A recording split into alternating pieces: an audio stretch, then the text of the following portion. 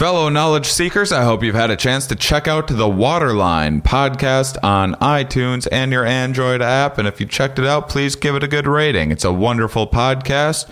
Water is one of the biggest driving forces of life on Earth. It's been incredibly influential in human history from the time we were hunter-gatherers looking for fresh sources of water to the agricultural revolution and building bigger and bigger cities, eventually having plumbing, the way that it changed sanitation, irrigation, and what's the future of water? Are we going to have enough of this stuff? How can we make more clean, fresh water? I just listened to a very interesting episode, Alchemy, Turning Milk into Water, Sustainable Water Management. And this episode is all about this very candid conversation about water, coffee, industrial practices, sustainable value chain, and social responsibilities with this man, Carlos Gali, whose job it is to make sure that the biggest food and beverage company in the world is leading a healthy and sustainable lifestyle. Incredibly important stuff. You guys are into science. You guys are into learning, caring about the world, caring about our future. This podcast is for you. Check out the Waterline podcast on iTunes and your Android app. Hello, everybody. We have a wonderful episode about plant medicines for you today. Make sure and check out, if you haven't looked into it yet, May 5th through 13th, Myco Meditations. You can go to mycomeditations.com. We are doing a special Here We Are retreat at the world's only legal psilocybin mushroom retreat, which is in Jamaica. And this may be a once-in-a-lifetime opportunity. I don't know if we're going to do another one of these. I'm going to be talking a little bit at the end of the episode. I'm putting some of my psychedelic-inspired work on the back burner for a little while to focus on some other projects.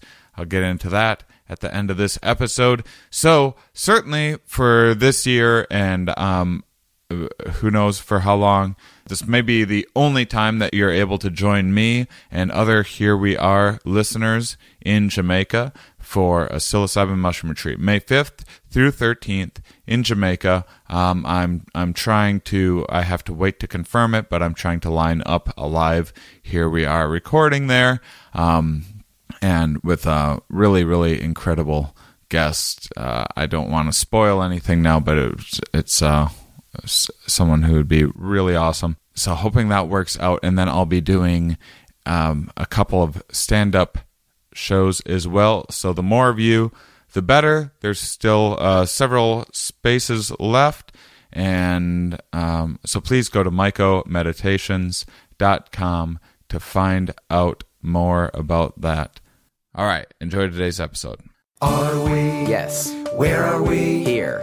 Why are we here? Not entirely clear. We are misfits thrust into existence by random chance, with no hints at all as to how we're supposed to make sense of it all. It's immensely bizarre. Here we are. Hello, everybody, and welcome to the Here We Are podcast. Today, I am still at the Spirit Plant Medicine Conference in the lovely Vancouver, Canada. I live in Vancouver, Washington right now, so it's I always have to tell people Portland, Oregon, which is nearby. Otherwise, people think that I'm in Vancouver, Canada, which I am now, talking with Chris Kilham, who is a medicine hunter. That's the most fantastic title of anyone that I've ever had on the show. This is, without checking, this is somewhere around 140 episodes, and you have the coolest title.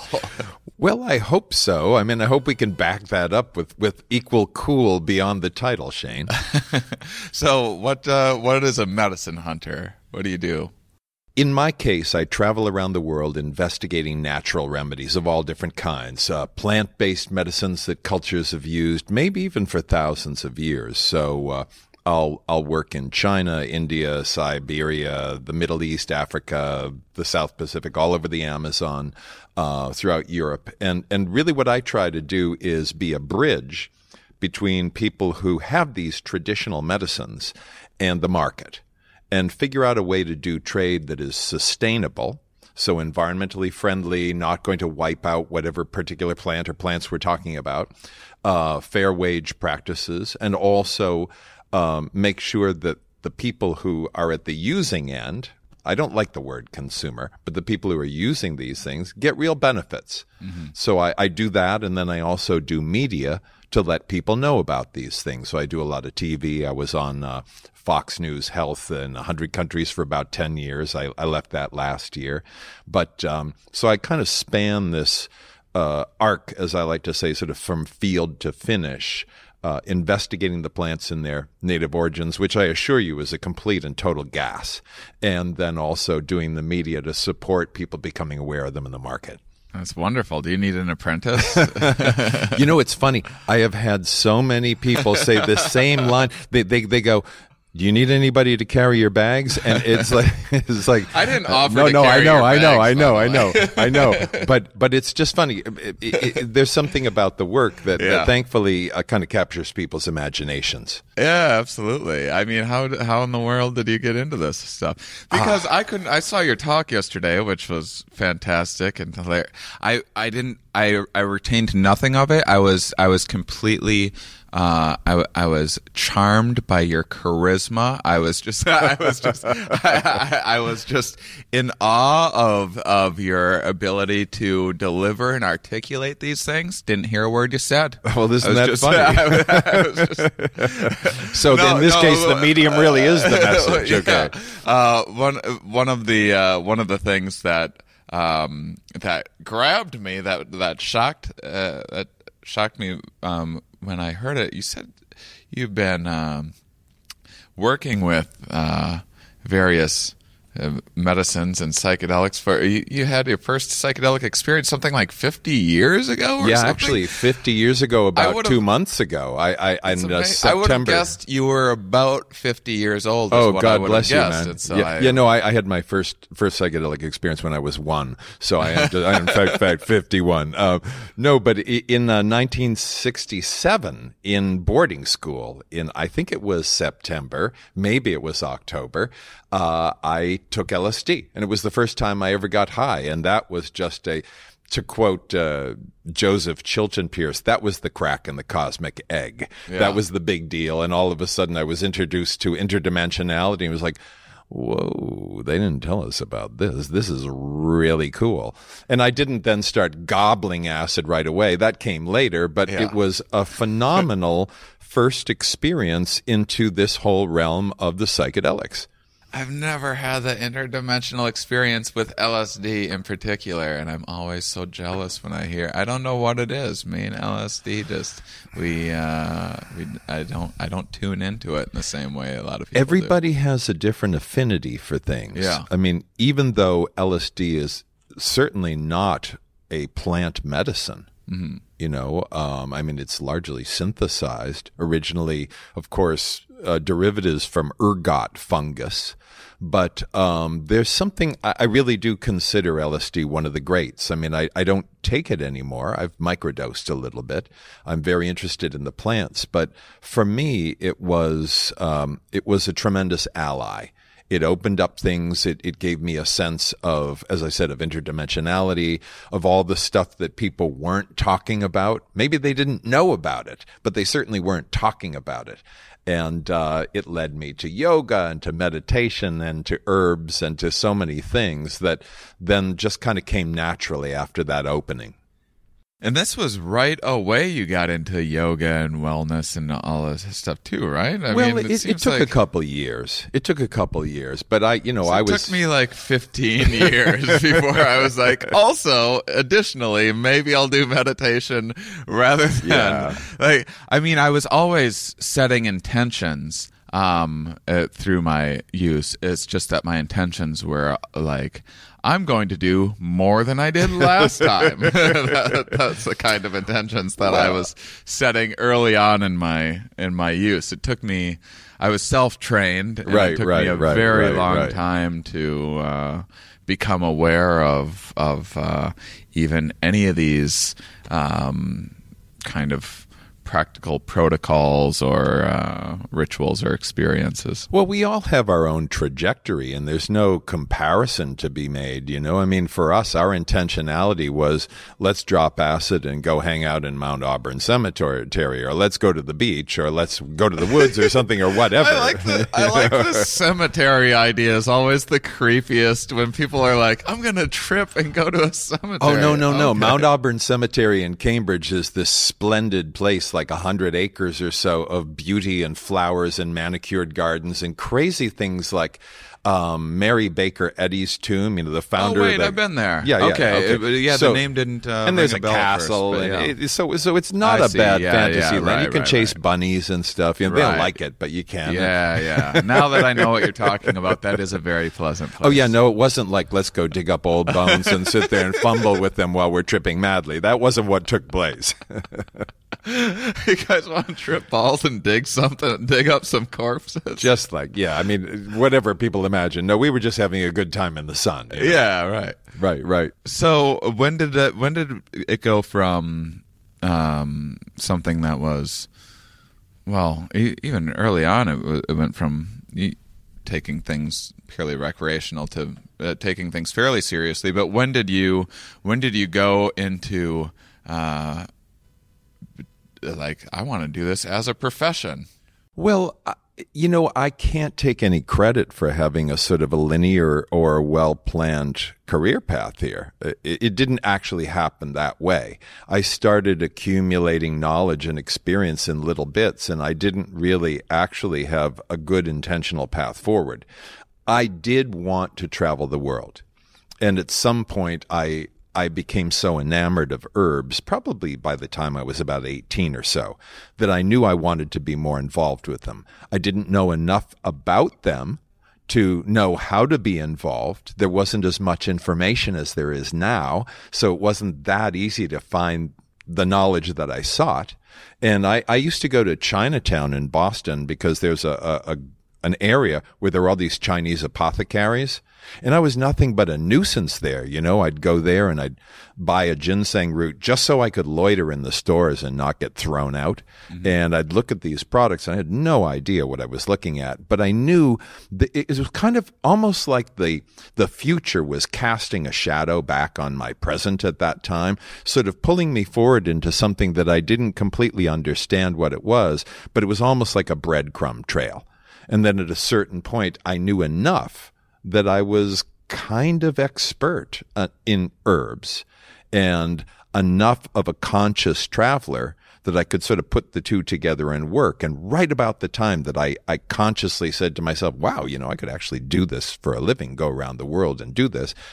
As soon as I articulated that to myself, I got a call. And that was really the beginning of my career traveling the world investigating botanicals.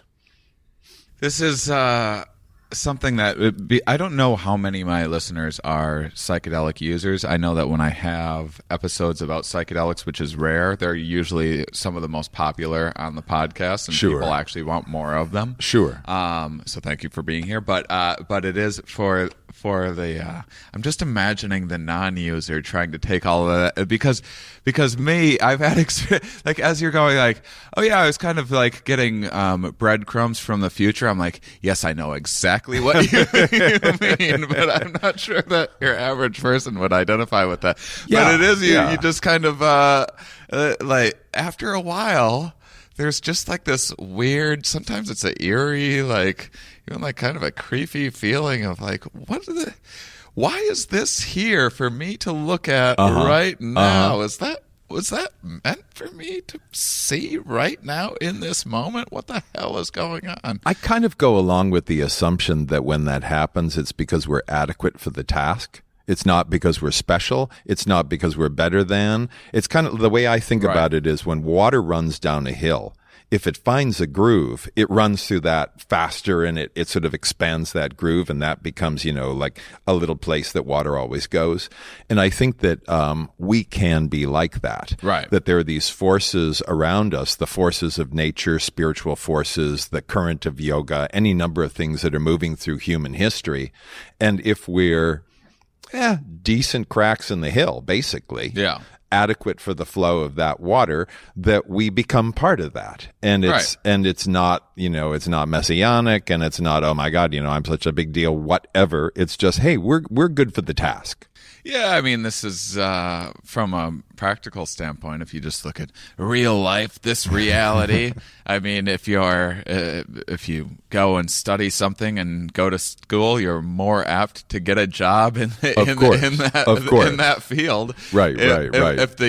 If the universe, in a way, has these many paths that are available, and you just happen to, from having had experiences, reading books, looking into this and that very specific particular field, we all have our own individual experiences, you might just find yourself along one of these paths. Absolutely. And your consciousness just might be primed to identify it a little more readily, whereas it might be... a lot of people are just kind of walking past this very same path all of the time, and just don't have an eye out for it. Well, but also I do think, and this is a little bit of a sidestep into the weird zone for some people, but I think that many of I want to change the name of this podcast to Sidestep into the Weird Zone. You're welcome to. But when I meet a lot of people. I mean, people who run botanical gardens, people who work with plants of all different kinds. I always ask them the same question. I always say, are you working for the plants, or are the plants working for you? Yeah. They all say, wow, nobody's ever asked me that. I'm definitely working for the plants. There's this sense of being wooed, of being called to, of winding up in the service of the plants. Yeah. And I think that there are things that compel us by affinity, for reasons that we may never really fully understand, to come to them, to participate in a certain way of journeying forward. And that becomes a path of interest, and maybe a bigger path of pursuit, perhaps a career path.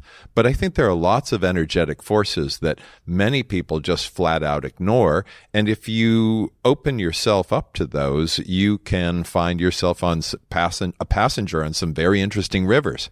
Yeah, I mean, it is. I was just that very question of, are you working for the plant, or is it working for you? It reminds me. I was just reading about these.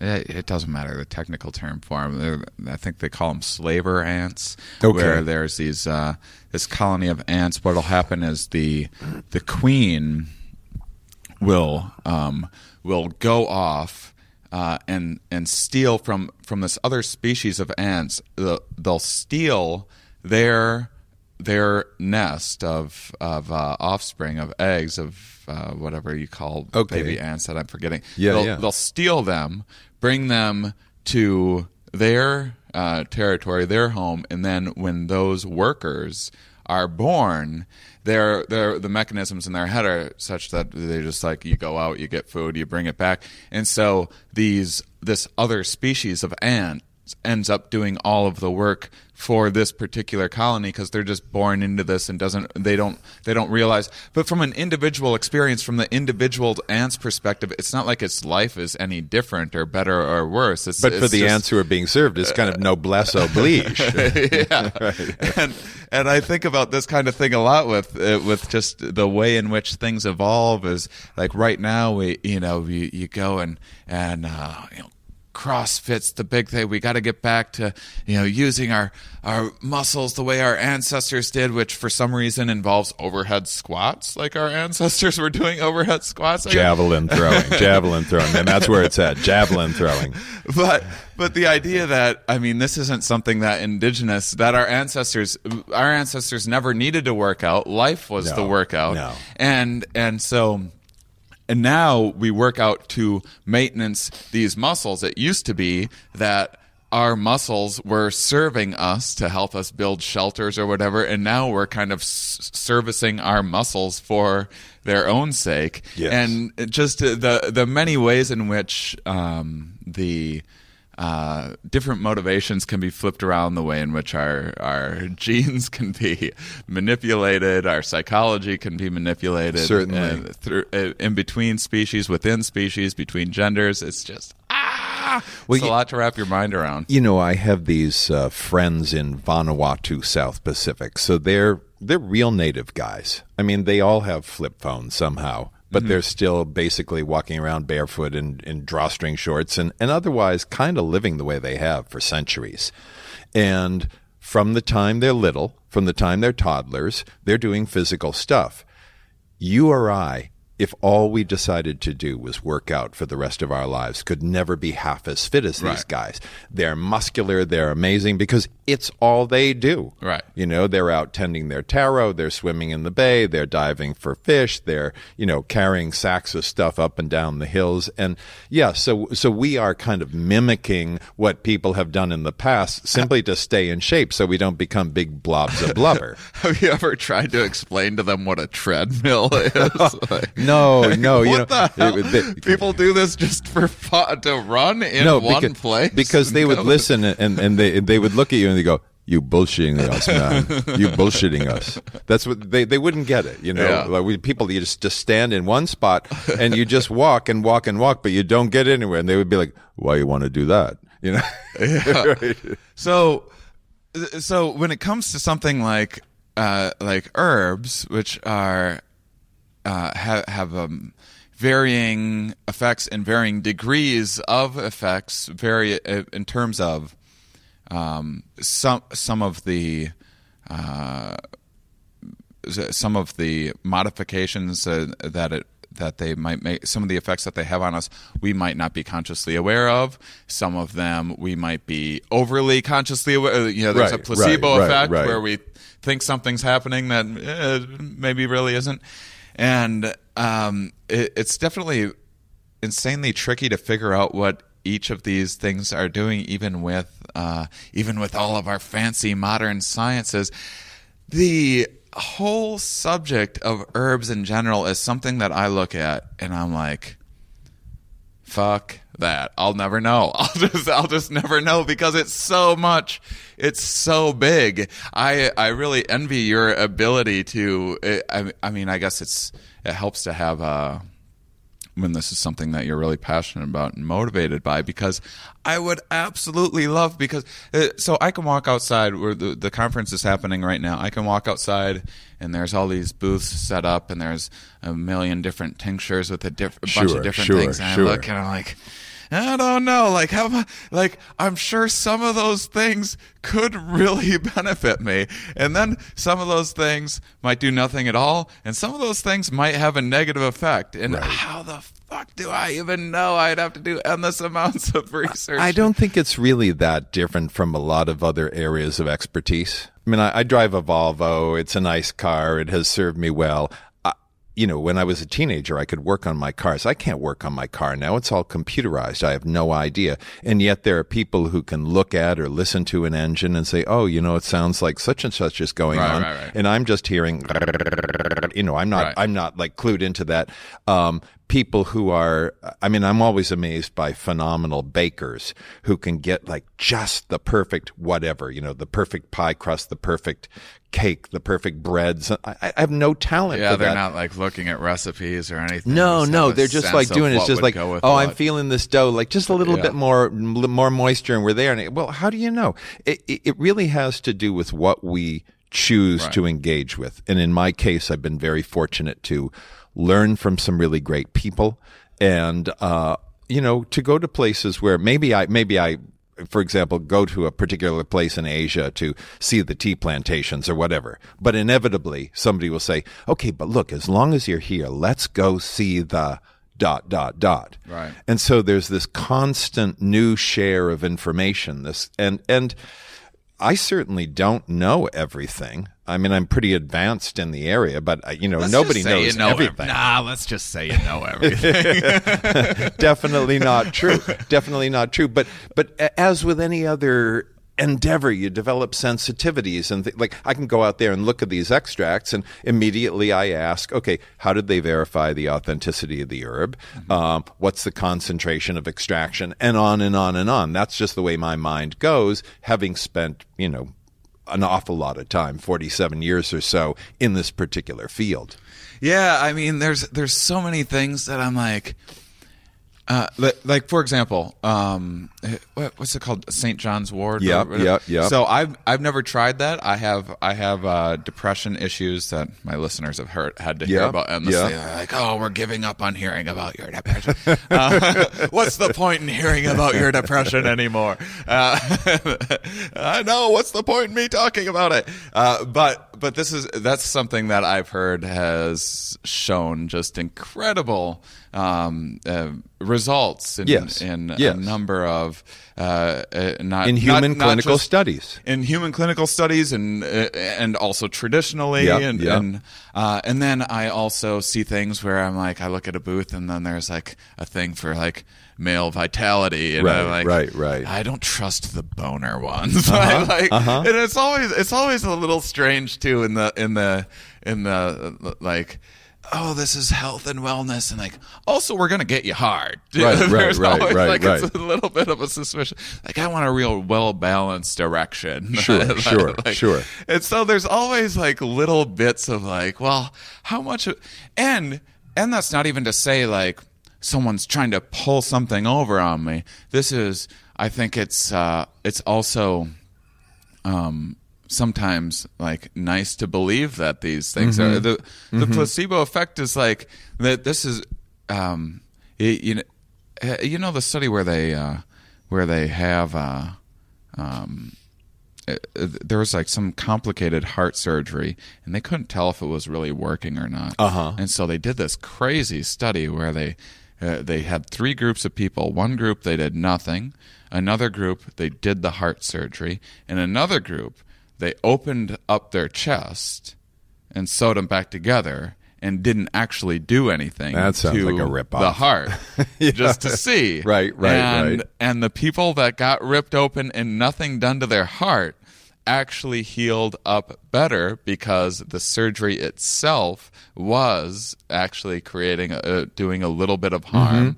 And was too risky for some people. It did work well, but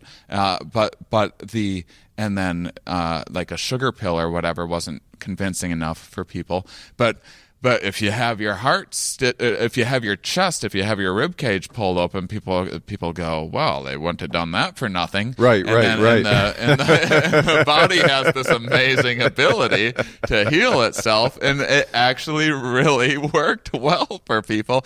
And sometimes I'm like that with psychedelic. Like I just did some combo. Does it combo? The frog toxin. Right. Scrape the stuff off frog skin or whatever. I don't honestly know much about it, but they basically, for the listeners, they burn some holes in your arm and put some frog. Life used to be so much easier when I was younger, by the way. And so they burn some holes in your arm, and then they put this toxin in, and then you go pale and start turning weird colors you've never turned before, and then you start throwing up, and you're throwing up bile. And good time, man. Good time. Yeah, woo! It's a party. It's basically like 10 minutes of hell, and then the first time I did it, I felt pretty clear-headed right away afterwards. Yeah. But part of me is like, was I clear-headed because I'm like, well, I'm never fucking doing that again? Or was I clear-headed because there was an actual physiological... I mean, certainly I saw myself throw up weird stuff I've never seen before. And so some of this stuff is like... sometimes I'm like, well, I love that because that's the kind of placebo that I need. I can't just like hear about like, hey, just believe in yourself. I'm like, oh yeah, I don't.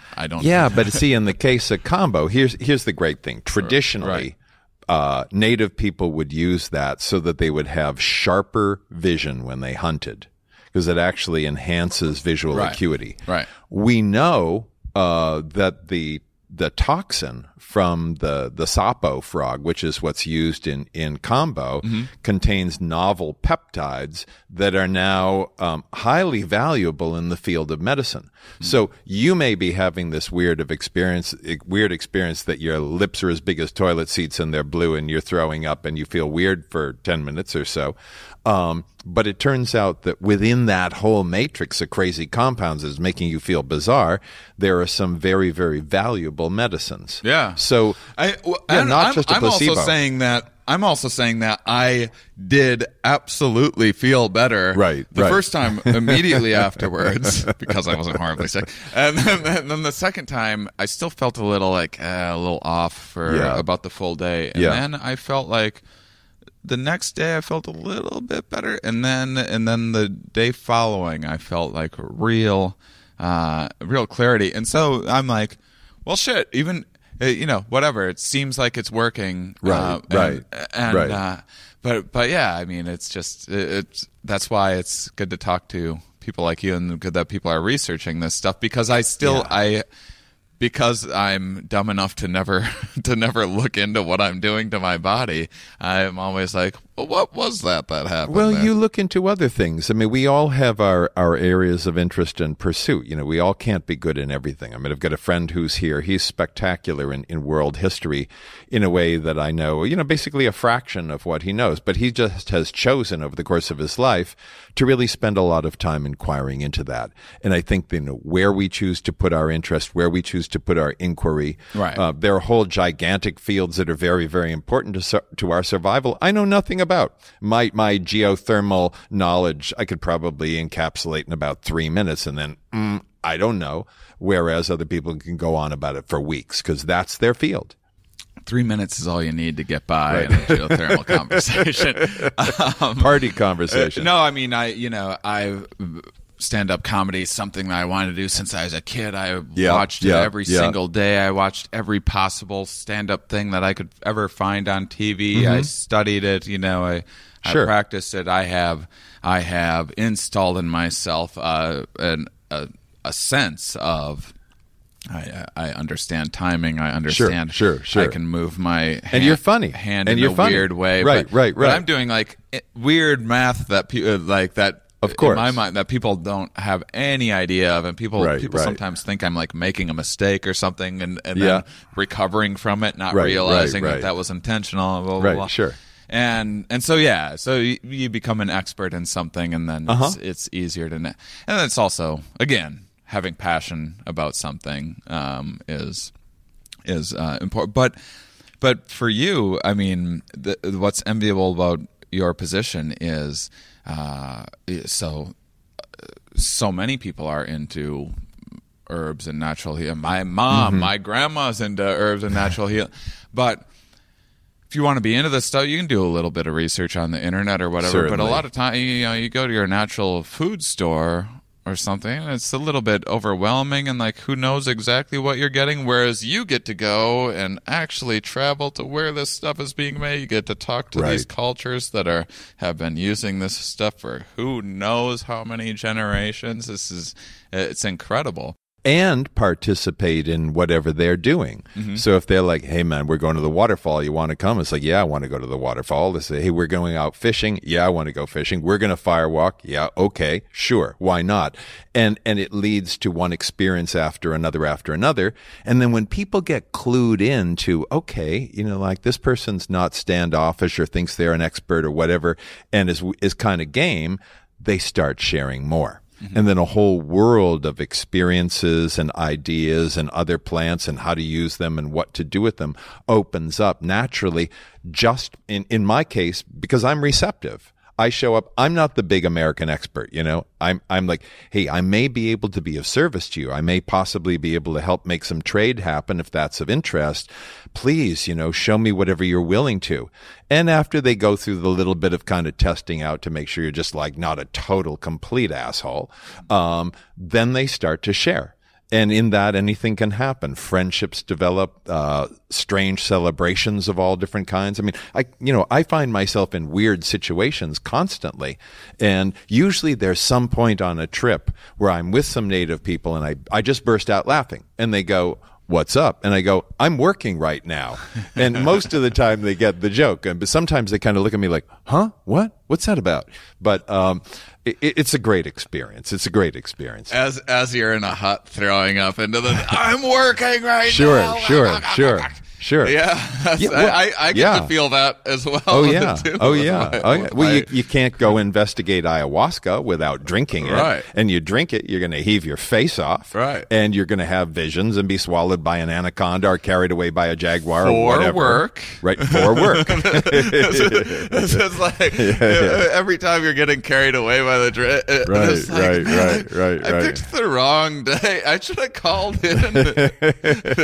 I get to bring these Is it strange break time yet? Oh man, I bring these strange expense reports back to different clients. It'll be like box of bullets, night with shaman. I mean, just strange, unexplainable stuff for which there are no receipts. Of course, they just they deal with it. But it's great fun. It's great fun. I got a receipt once from a medicine person. You did? I was like, yeah, that's awesome. I think I'm going to write Save this that, off. man. Yeah. Save that. Only give away the copy. Right. And then of course when you're done with all that, you get to go, see ya, I really was an asshole, bye suckers, and then you take all their secrets and leave. What are some of the things that because right now ayahuasca is the biggest, hottest thing I would say going on out there in the world in terms of permeating through into the mainstream. All of a sudden, people that are 60 years old, never did a drug in their life, never even thought to, or all of a sudden like, maybe I'll go to Peru and try this ayahuasca stuff. Sure. What what are some things out there on like the cutting edge, things that you think might be in the next generation that people are going to, it doesn't even need to be a psychedelic. It could be, St. John's Wort, it could be anything. That's kind of hard to say in a way because there are an estimated 50,000 plants that people are using for medicinal purposes. Okay. I mean, for example, you mentioned depression. Yeah. Even though rhodiola is a pretty well-known herb in the scene, it still hasn't had its day. I don't know. Okay, it's a root from northwestern China and from Siberia. It enjoys hundreds of human clinical studies, and many psychiatrists around the world are using it in place of the antidepressant drugs. It enhances mental clarity. It gives you a sense of well-being. It gives you energy, stamina, and endurance. Rhodiola was a secret during the Cold War of the Soviet Olympic athletes, and if you told anybody about it, it was a treasonable offense. This is an herb that you were talking about. You take some herbs and you don't necessarily know that they're doing anything. Like, let's say you take echinacea for a cold, okay?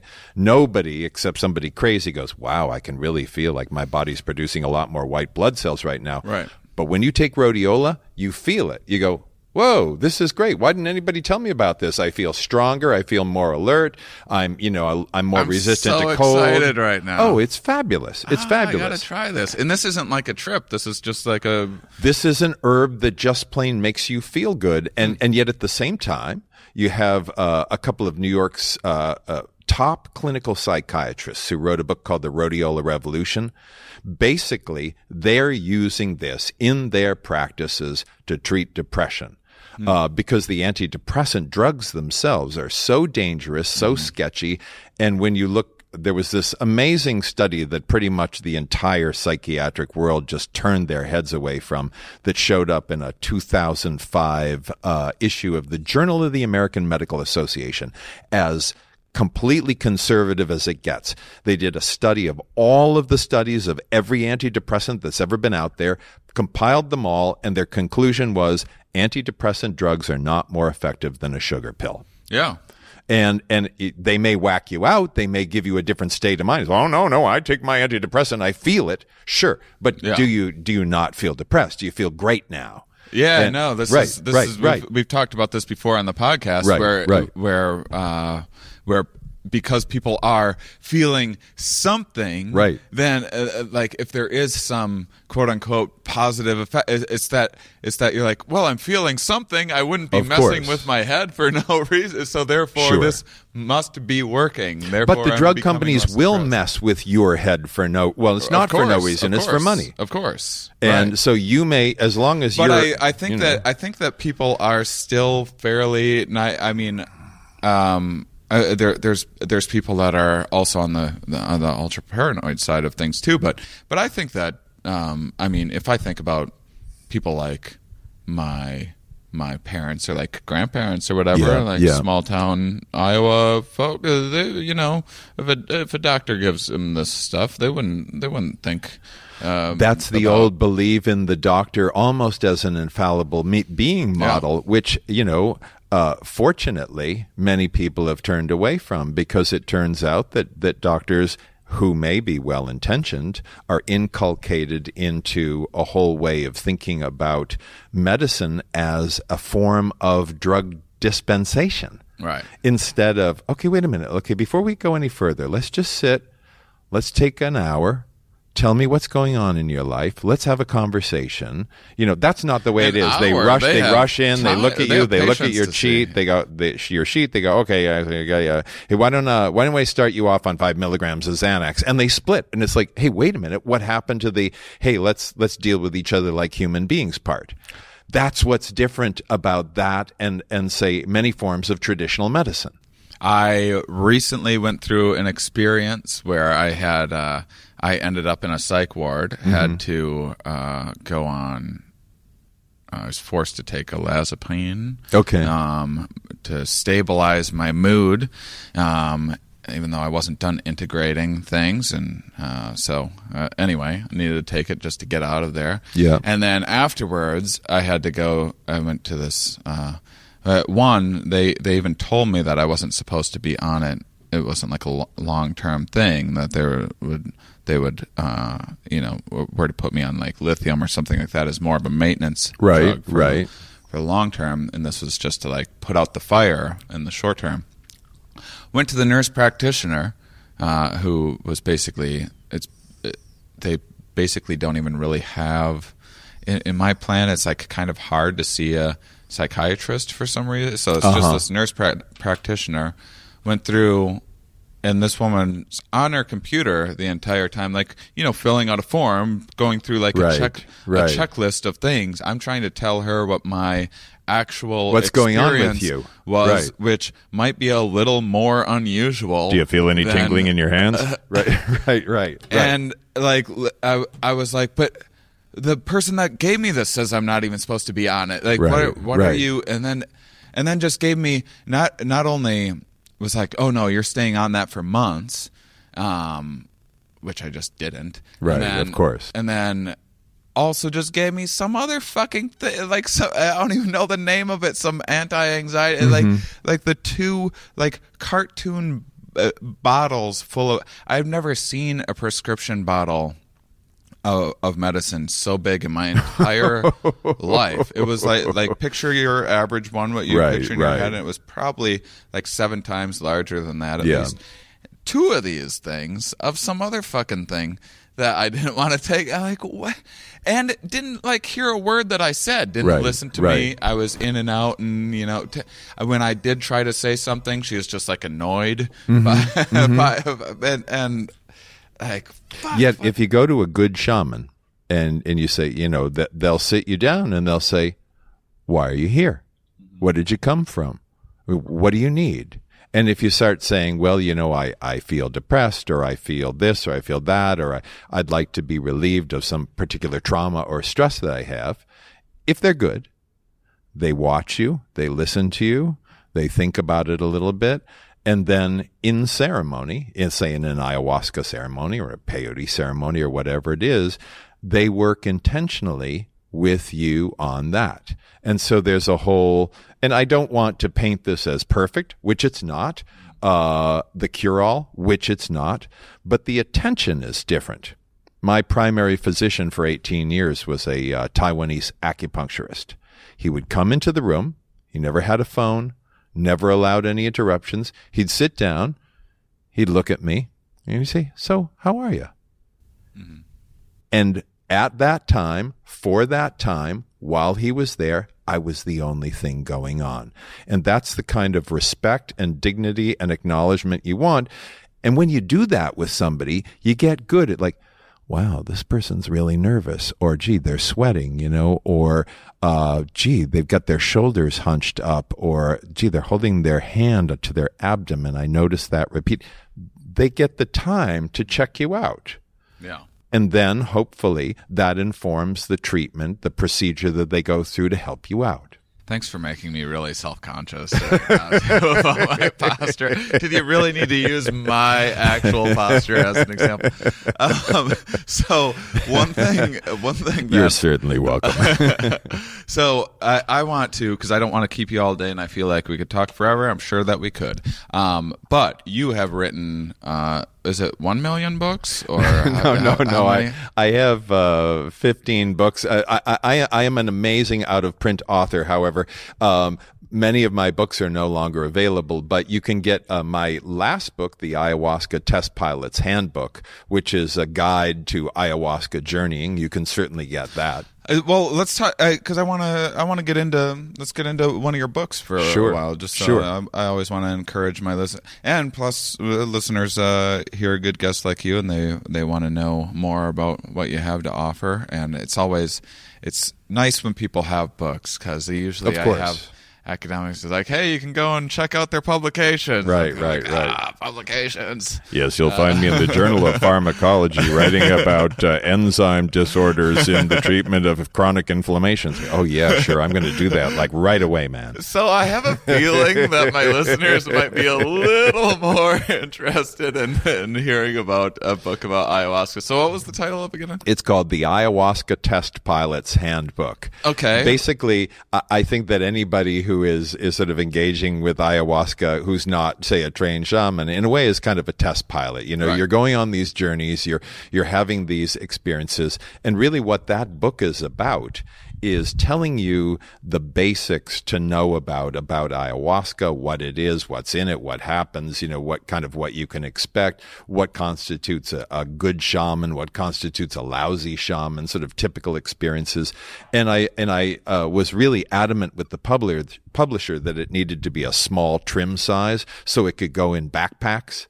And fortunately, that mission's well accomplished. That's fantastic. Yeah. So if you had, let's say we have, because I don't think with that, to my knowledge, I'm not sure that we've talked about ayahuasca in this extent before. And this is, as I mentioned, 15 minutes ago or so, this is the big popular thing these days. Yes, it is. Yes, it is. And everyone's going to, and then you also hear things about some bad practitioners out there, some people that have gotten into it without the proper training, that don't know what they're doing, and then there's all sorts of there's a lot of underground stuff popping up all over the place, some of it good, and then some of it, of course, not so good. Yes. This stuff isn't the best regulated stuff in the world. So what are some basics that you think? So someone wants to do ayahuasca. Okay. What's the first step? First of all, they need to know that ayahuasca, which is typically made from two plants, a vine and a leaf, and it comes from the Amazon, is a very powerful psychedelic brew that tastes absolutely inexcusably awful. It's just nasty, nasty tasting stuff. You'll have an excursion 5 hours, 6 hours, 7, maybe 8 hours. It depends on how much you drink and the situation. And traditionally, it's administered in a ceremonial setting, so you don't just brew up some ayahuasca in your kitchen, drink it, hop on the subway, and go to a ball game. Big mistake. Many people at some point in ceremony throw up the ayahuasca. They get rid of that, and maybe in the process of doing that, they also vomit out some things that they never imagined you could vomit out, like bad feelings or memories or whatever. My last ayahuasca experience, I purged all of human suffering. That's a big one. That's a big one. I got to experience being like what felt like about 10,000 homeless people all at once, and going through withdrawal. Yeah. And I purged all of their suffering, and it was the most insane. Like, it was like, it doesn't. I'll say, spoiler alert, all of human suffering doesn't necessarily like feel good, like in a traditional sense. No, it doesn't. But it was like, it was like such an intense sense of suffering that it was like almost cartoonish. It was like almost so ridiculous that I couldn't even like take it seriously. Did it make you more empathetic? It did. Yeah. And it was also, it was like there was just something really beautiful about it. I haven't put much time into trying to articulate this experience. This is the first time that I've shared it with anyone. But man, there was something deeply beautiful about it. It was like that. It was like there was something there. It was like there was some sort of force there to catch you. Well, this is truly what people refer to. I mean, here we are at the Spirit Plant Conference, Spirit Plant Medicine. That is Spirit Plant Medicine. I mean, you can go kind of two directions with talking about this. You can do the chemical, here's what's happening. You've got this MAO inhibitor in the vine, and you've got DMT in the leaf, and the MAO inhibitor means that the DMT is orally active, blah, blah, blah. That doesn't really get you there. What the native people say is that every plant has a spirit, and that it is the spirits of the plant medicines that work on you for healing. And no, you didn't, in fact, vomit out all of human suffering, right, but you tapped into that current. You got some insight into the tremendous pain and difficulty and toil with which people struggle.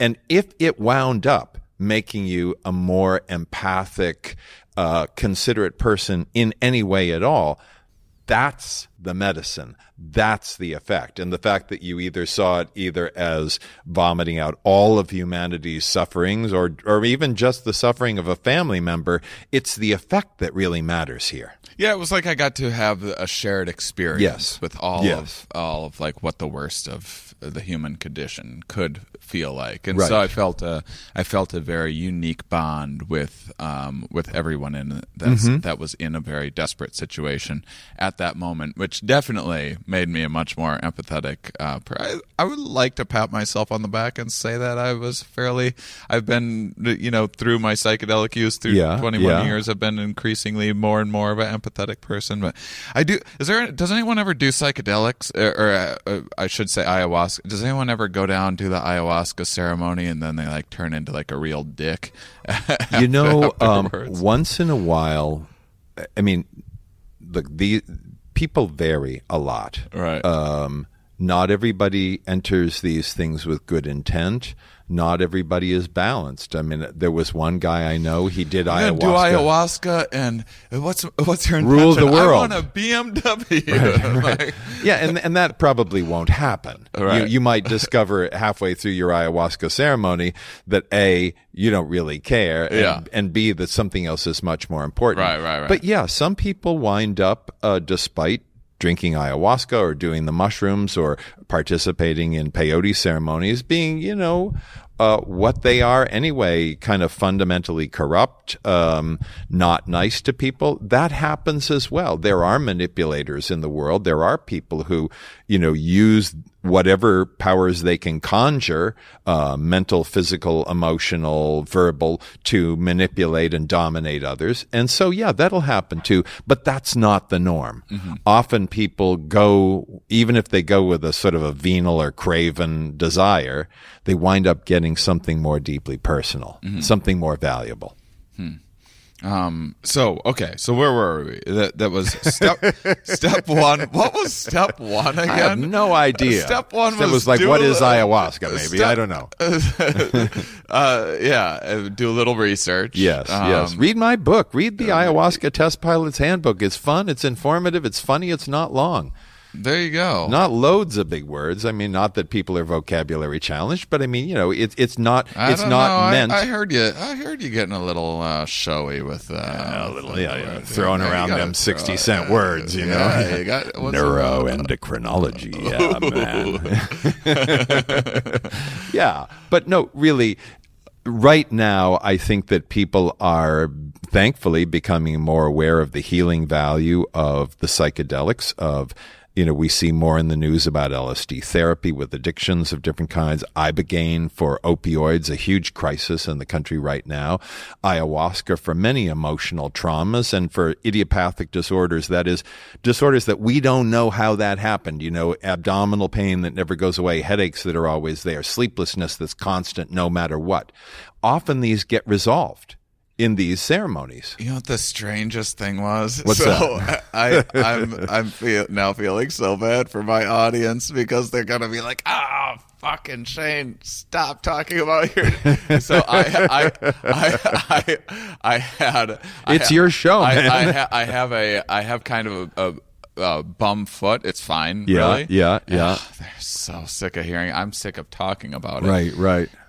But because this medicine woman that I knew about my foot, because everyone does, because I've told everyone in the world and made an album about, hey, I really got to cash in on my own personal suffering. Of course. As much as I can. This was not my idea, because I would have never even thought to have this idea, because I would have thought it to be absolute bullshit, and kind of did when this medicine woman told me. But she was like, focus on your foot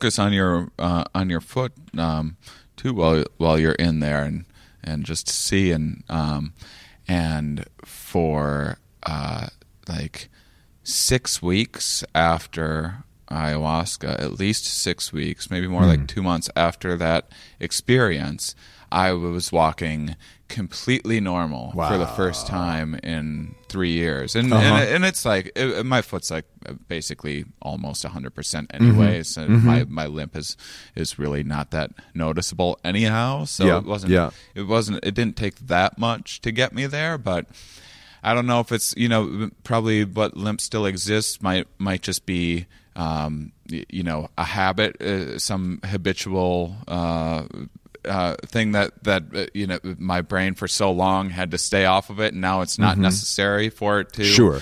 For those pain receptors are no longer necessary to protect my foot, and so it was allowing a little bit of kind of neural reprogramming of those pain receptors that were like, hey, you don't need to feel that pain right now. Sure. Who knows? But whatever happened, I couldn't believe it. I was like, holy shit, I'm walking like a normal person. We see this, though. We see this with things for which we don't have a Western explanation. How could a psychedelic help that? Right. How could it possibly help, ovarian cysts? How could it help chronic migraines? I mean, I was in a peyote ceremony the other night. A friend of mine, he was carried in because he had a migraine that was just crippling him. He couldn't stand up straight. He couldn't walk on his own. He was blinded by this. He was in agony. 2 hours later, he was sitting up with a smile on his face going, I came in here a broken man. I feel completely relieved. This has never, ever happened to me before. This would last 4 days. Wow. And we don't understand everything about how these things work. We know that they do. The shamans would say, well, that energy block is gone now. And the medical doctors might say, we don't have a clue. Well, everyone make sure and get Chris Kilham. Is it Kilham? Kilham, yeah. Kilham. Go to medicinehunter.com. There's more there than you'll ever want to look at, but go there and get my book, Ayahuasca Test Pilot's Handbook. And one last little fun thing that I do for people. Oh, I have one more real quick question. is there out there like a really mild psychedelic? Someone's never done a psychedelic before. They LSD, mushrooms is like they're interested. They've heard people talking about them on podcasts, but they're a little scared. They don't want an interdimensional experience. Is there any weird like roots or spices out there that you discovered that are like a real mild form of I the think experience? the sort of, if you will, no offense intended, kind of preschool version is to do a very small amount of mushrooms. Yeah. If 6 mushrooms are going to get somebody tripping for 7 hours, well, try one. Yeah. And have that experience, that brightening experience, that expansion, but not necessarily the overwhelming, ego-shattering, boundary-smashing thing that you might be afraid of initially. Yeah. Right. Yeah, that's what I would suggest. Yeah, I'm a big fan of the mushrooms. The mushrooms are great. The mushrooms are friendly. And this is the last little thing. I have my guests give the listeners a little extra credit assignment. I should have warned you about this in the beginning. All it is, this is all it is. This is any kind of, if you have like a life hack, if you have a hobby that you're into that you think people should check out, if you have some new herb that you've been taking, if you have some book you read recently that you're going crazy about, you're like, go out and go bowling tonight, like anything like that, that you can encourage the listeners to do this week. There is an herb called ashwagandha, and it's an Indian herb, and in their 5,000-year-old system of Ayurveda, their natural medicine system, ashwagandha is number 1 out of like 7,500 herbs. If you try ashwagandha, you'll have a great experience. You'll feel more energized, more mental clarity, maybe more sexual vitality too. That's kind of real typical and common. You'll like the way you feel. You'll have more liberated energy to do whatever you want to do. Maybe you'll back off a little bit on the caffeine, though I'm certainly caffeine friendly. Ashwagandha. Go onto my website, medicinehunter.com. Check out ashwagandha. Yeah. Try it for yourself. Have the experience.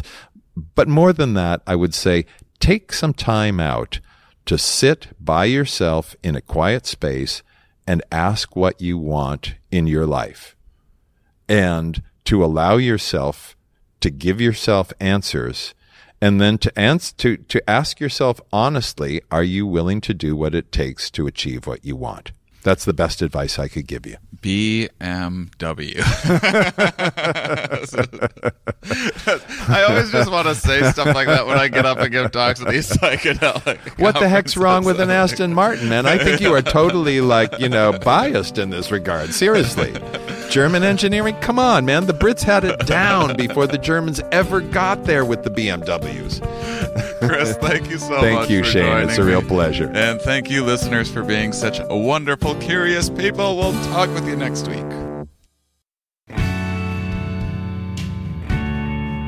Hope you enjoyed the episode, guys. That's probably going to be one of the last episodes about plant medicines and psychedelics for a while. Who knows? I keep on saying that, and it's tough to say how the guests come in, but I got kind of some bad news recently. I've been working for a year trying to get a good trip made into a special, which was going to be the catalyst to take things to kind of the next stage of doing a DMT show, doing a follow-up psychedelic show, and with finishing the documentary, using the special and the documentary to potentially pitch docuseries I was excited about, and a few other things like that, and be doing lots more psychedelic comedy. Well, it was looking really good about a year ago, and it's been a frustrating experience, and I've kind of found out recently that it looks like A Good Trip is not going to be made into a special, unfortunately. So I'm going to need to take some time to reassess what my next steps are, and I'm going to kind of change direction, which is in a way good for many listeners. I'll be focusing more on getting more science-related content out there. that isn't just dwelling on psychedelics. It's a little bit of a bummer for me, but I'm still probably going to make a good trip into an album or two so that you guys are able to hear it. And who knows, maybe I'll just record the thing and put it on YouTube eventually. I don't really know. I don't know if it was ahead of its time or if Shane Moss is just not a big enough name yet or what exactly the reasoning is, but I'm having trouble getting the industry to pull the trigger on a special all about psychedelics, even though it was a successful 111 city tour that got rave reviews everywhere and all sorts of publicity and everything else. But that's just where we are as a culture right now, or I don't know. It may have been some missteps on my part that I am unaware of. But so I try to keep you guys in the loop with what's going on in my career, and sometimes there's setbacks. This was one. I still have a what could potentially be a really big deal with a show that we're about to start pitching around, all about psychedelics. So who knows? That might still be something that I'm becoming more involved with in the future. But this recent news wasn't a good sign. So we'll see. I have some other projects in the works that I'm excited about. I'm excited to keep focusing on Here We Are. And now that I know that I'm not going to be doing DMT talks, I was kind of waiting to pull the trigger on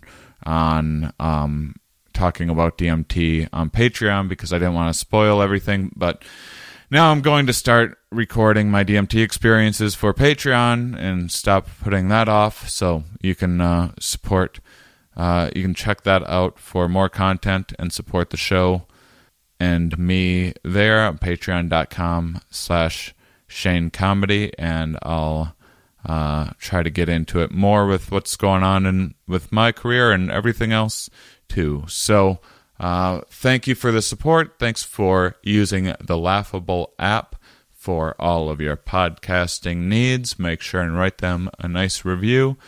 And next week on the program, it's going to be part 2 of Is Intersectionality a Religion? The short answer is no. No, it is not. And I kind of nipped that one in the butt early on in the episode. And then we had a very nice, reasonable discussion. So I hope you enjoy it. Maybe the last time we talked politics on the podcast. I don't know. Depends on what your feedback is. But yeah, that's all. Those of you that listen all the way to the end, you are, of course, my favorite.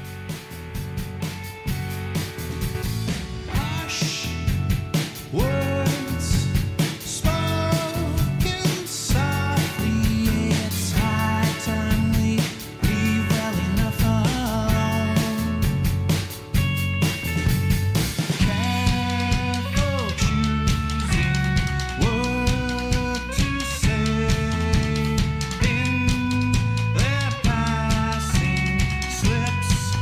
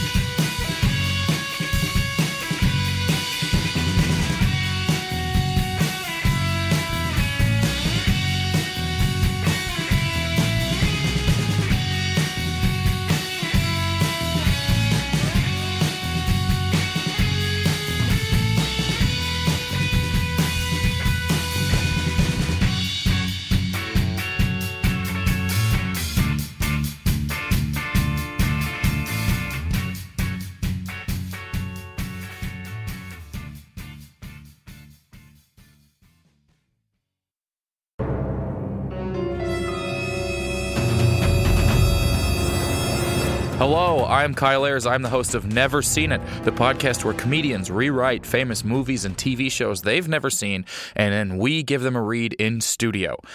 This is a clip I want to play for you guys from an episode where Langston Kerman rewrites Scarface. He's never seen it, but he wrote a script based on what he thinks he knows about it. And here's a clip. Give it a listen. All right, Scarface, The New Frontier.